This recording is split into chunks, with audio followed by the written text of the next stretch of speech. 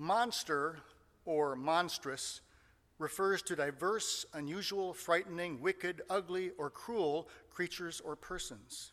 These words also refer to unusual or unnatural size or shape, such as a monstrous wave at sea.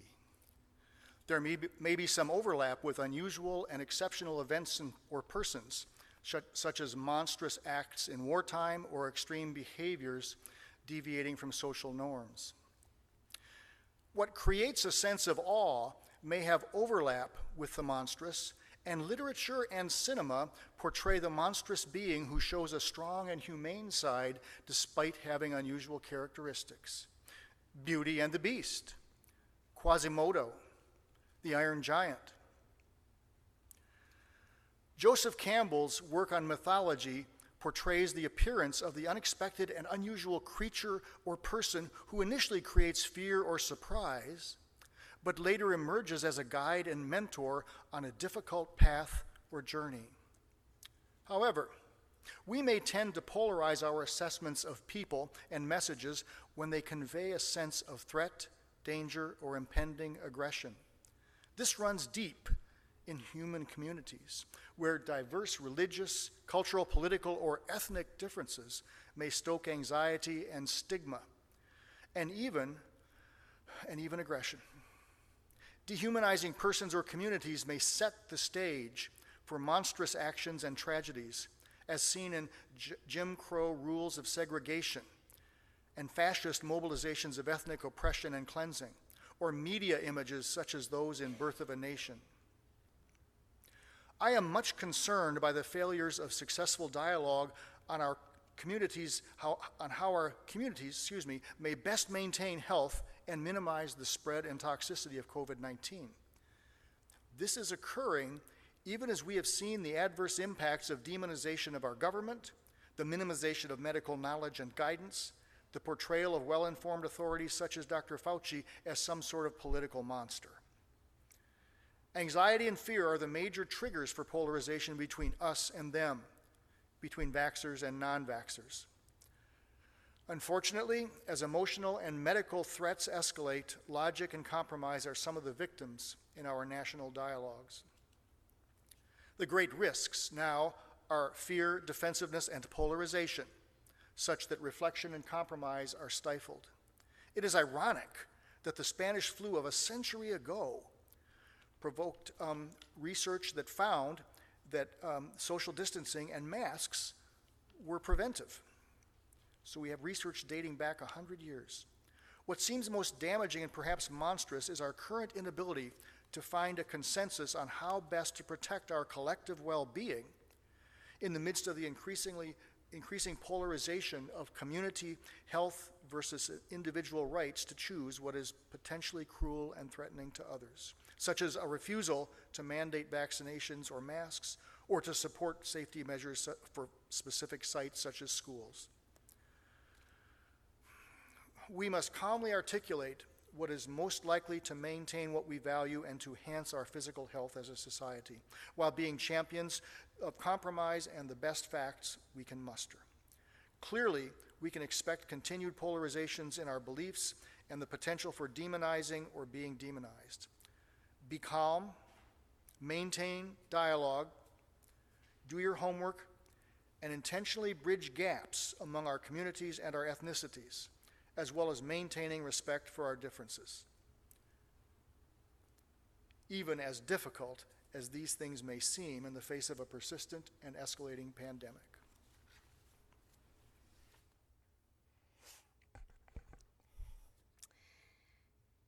You might already know this about me because I've shared it from the pulpit, or you might not, but I love Halloween. I love the spookiness, the costumes, the candy, the cobwebs, the monsters, which is weird because I hate to be scared. I really, really hate it. I get this visceral miserableness when I watch a horror movie.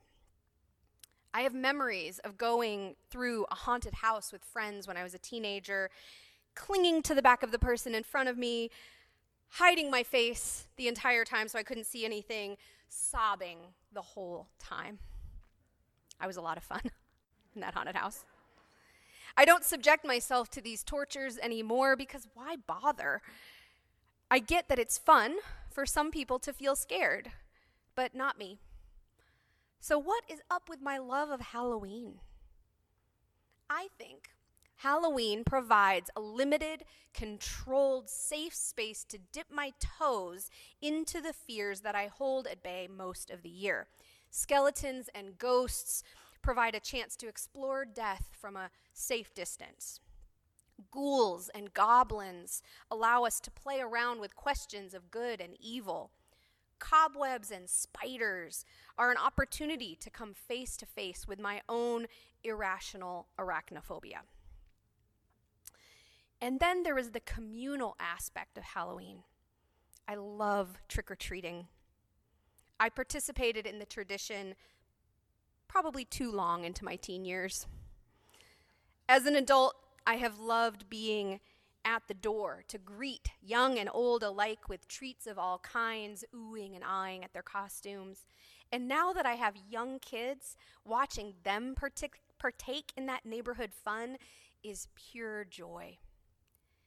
It's the one holiday that has nothing to do with family or people you love.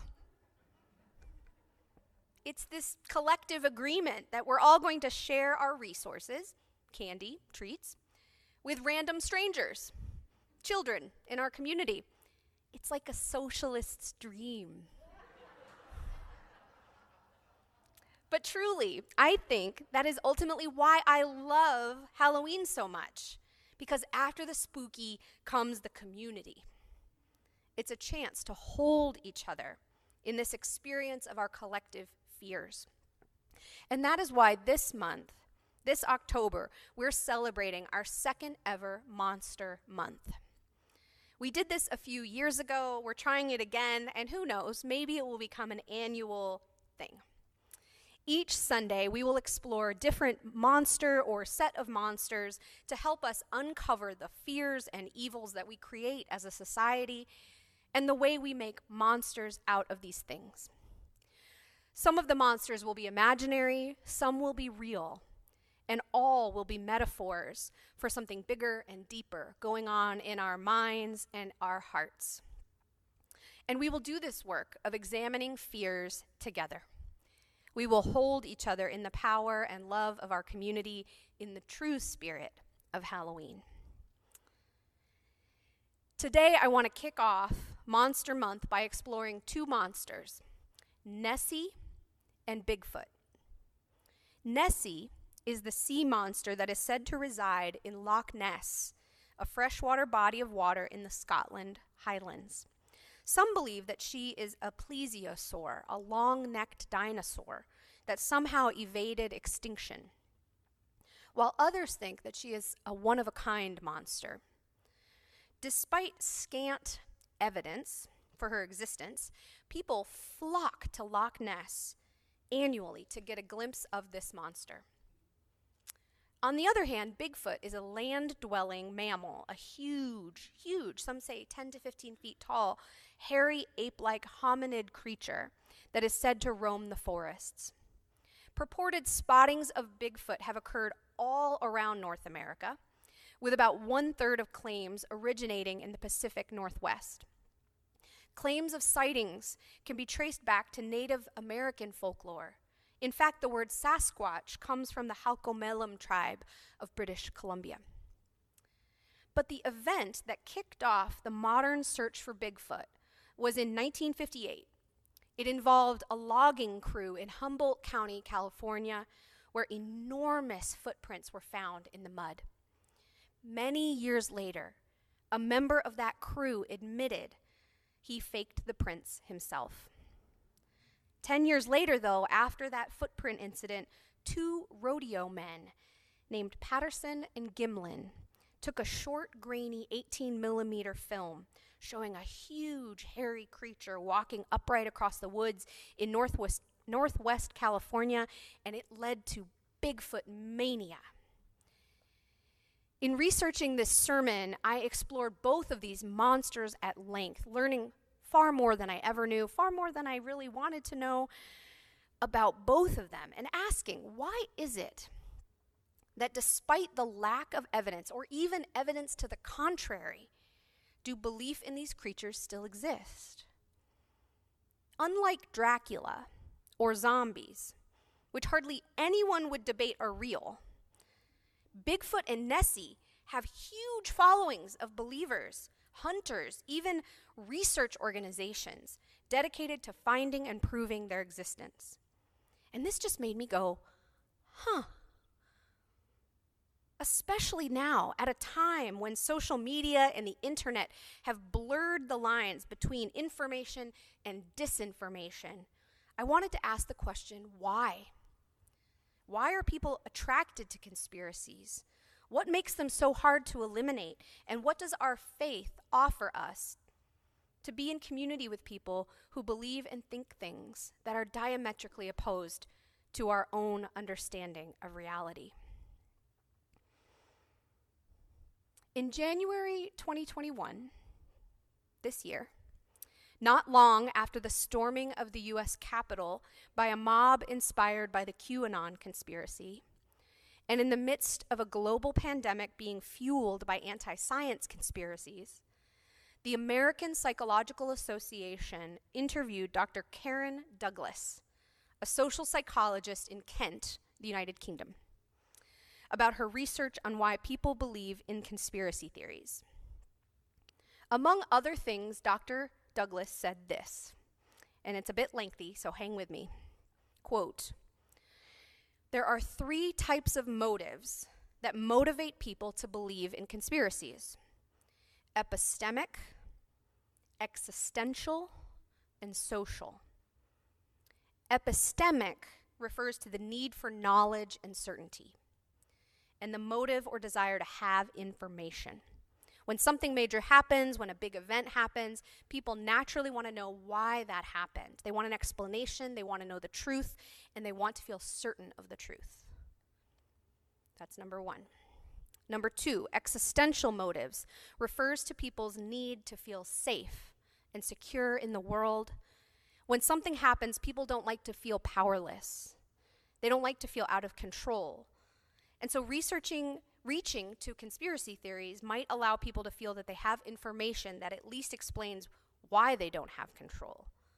Research has shown that people who feel powerless and disillusioned tend to gravitate more towards conspiracy theories. And the final set of motives we would call social motives, and these refer to people's desire to feel good about themselves. And one way of doing that is to feel that you have access to information that other people don't necessarily have. It makes you feel special. End quote. And so as we think about conspiracies this morning, I really don't want to just hold up a bunch of them so we can all dismiss them as bonkers. That's not helpful. In fact, that article that we heard earlier about the people who believe in Bigfoot and UFOs, it actually goes into further detail that I didn't share in the reading about partisan affiliation along with these beliefs. And in fact, folks who would vote Democrat tend to have far more beliefs that we would consider irrational than folks who would vote Republican. So I don't want us to all laugh and say, oh my gosh, that is so ridiculous. I can't believe that other people would believe this. All of us are prone to these beliefs. And it's not helpful for us to just dismiss them. So I want us to think about them today. There are very real ramifications for these beliefs. People are dying, and our hospitals are overrun because of anti-science conspiracies. People were murdered in the January 6th coup attempt, and countless people are facing federal charges because they were sucked into a conspiracy.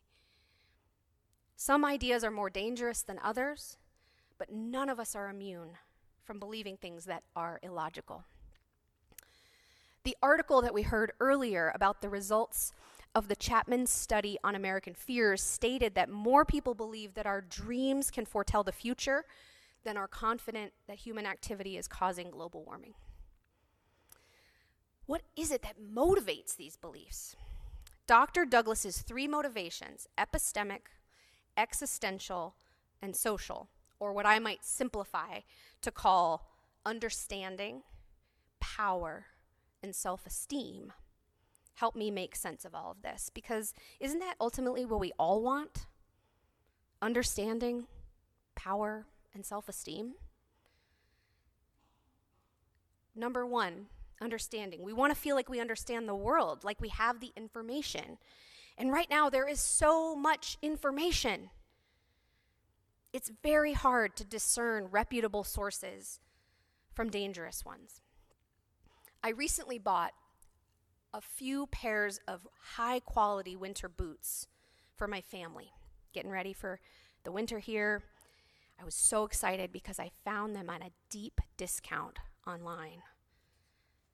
And then I realized the next day that it was a fraud. I had fallen for an online scam. I'm pretty knowledgeable about that kind of thing. I help fellowship members when they are not sure if what they're experiencing is a scam.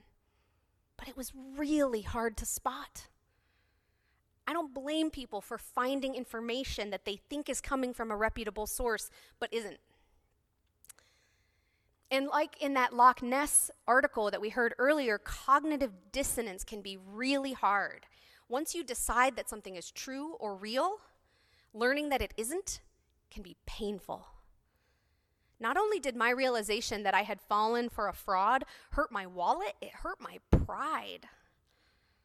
I'm supposed to be smarter and more savvy than that. When the stakes are even higher, the cognitive dissonance can be almost impossible to overcome.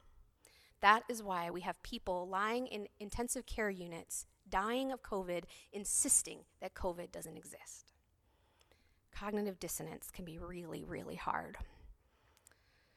We also want to feel like we have some control, especially in uncontrollable times. This pandemic has heightened that need to feel some control, and so people are taking very strong stands to the left and to the right, so much so that finding common ground is almost impossible. If you want to send your children to school, you hate teachers, right? So strong. Finally, people want to feel good about ourselves. We all want to believe that we are good and smart and special. And sometimes, especially in times of stress, the fastest route to that feeling is to believe that other people are the opposite. Bad, dumb, ordinary, sheep. In thinking about these fears and anxieties as monsters, Minister Allie and I were having a conversation, and we realized that conspiracies are, in some ways, misplaced monsters. There's a real fear, something true and scary.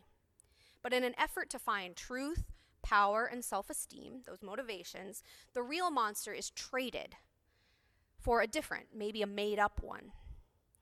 Maybe that misplaced monster feels less scary or more controllable somehow.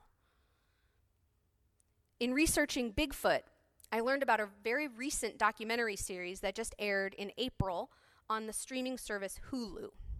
It's called Sasquatch. It's a true crime show that investigated some brutal murders that took place decades ago in a marijuana farming area in Northern California.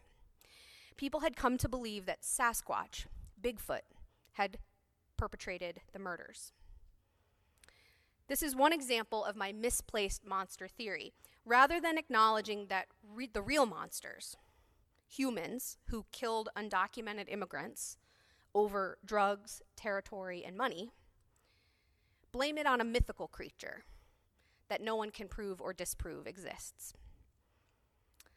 Afraid of the direction our country is going, the monster is really an invisible cabal in control of the government.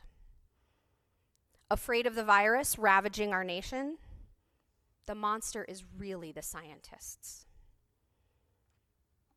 Recognizing that there's a real fear here, that real human motivations beneath that fear has led to a belief in the conspiracy helps move us away from anger and division, which can be the real monster that rises up in us when we're trying to think about these things. It can bring us instead toward empathy and connection. Because the more people feel isolated, ignored, and ridiculed, the more they will become entrenched in their need for those motivations, their commitment to their conspiracy beliefs. Our Unitarian Universalist faith, when practiced in daily life, that's the trick, practicing it, gives us tools to help make us less likely to fall prey to conspiracies. It can also help ground us in our values when we engage with those whose beliefs might stem from conspiracies. So going back to those three motivations explained by Dr. Douglas: first, knowledge and certainty. Our faith calls us to a free and responsible search for truth and meaning. The reason that we've been practicing the Wonder Box, and we will again, and that's actually our Wonder Box. Isn't that cool? The reason we practice the Wonder Box is to help us remember that our faith begins from a stance of wonder, a stance of not knowing, of open-mindedness, developing a humility around knowledge, not always needing certainty, can help to ward off conspiracies. It can also help us be flexible in our thinking when we engage with those who are caught up in them. Now, I'm not suggesting that we should be open-minded to dangerous conspiracies, but rather that we can have a stance of wondering why or how someone might believe what they do and approach with curiosity rather than hostility. Second, safety and power. Like with knowledge and certainty, our faith encourages a practice of letting go, of not clinging to the need to be in power or control. Unitarian Universalist congregations have historically, traditionally been filled with people with the majority of the power in our society. People with material resources, education, white privilege, social connections. And as we as a faith have begun to examine the role of that power in recent decades and intensely in recent years, we've come to realize that we need to give up some of that collective power in service to the good of our larger community. So this is a practice, a spiritual practice of giving up power, not clinging to it. But individually, it can still be a struggle for many of us. This is why grounding ourselves in spiritual practices that help us feel connected to the earth, to the universe, or to God can help us feel safe and can prepare us for the act of letting go of control and power, which makes it less likely to fall prey to conspiracies. We will be doing a series of services this year on spiritual practices, and so I hope that you will come and participate in those. And now third, that social motivation, the need for self-esteem and specialness. Our first principle affirms that each and every one of us has inherent worth and dignity. We are enough just as we are. Our congregations strive to help each person find community and connection wherever you are on your journey. The more that we practice this principle, and it is the one that needs the most practice, I promise. Easy to say, hard to live. The more that we practice this principle, the more we are inoculated against conspiracies. We don't need to be more special than other people. We're special already. Similarly, holding that first principle in our hearts when we engage with those who believe in a conspiracy can help us connect with empathy, so that we might be more likely to have a dialogue and make progress rather than just pushing that person away. I believe deeply that our Unitarian Universalist faith is life-giving and life-saving. I do not believe it is the only life-giving or life-saving faith, but I do believe that we have a gift in the values and practices that this tradition offers to us, but only if we use them. So it is my hope that these values of curiosity, openness, empathy, as practiced in our values, our principles, and sources, can help us to face the monsters out there, both real and imagined, as hard as it may be. And in the meantime, maybe Nessie really is out there after all. Amen. And may it be so.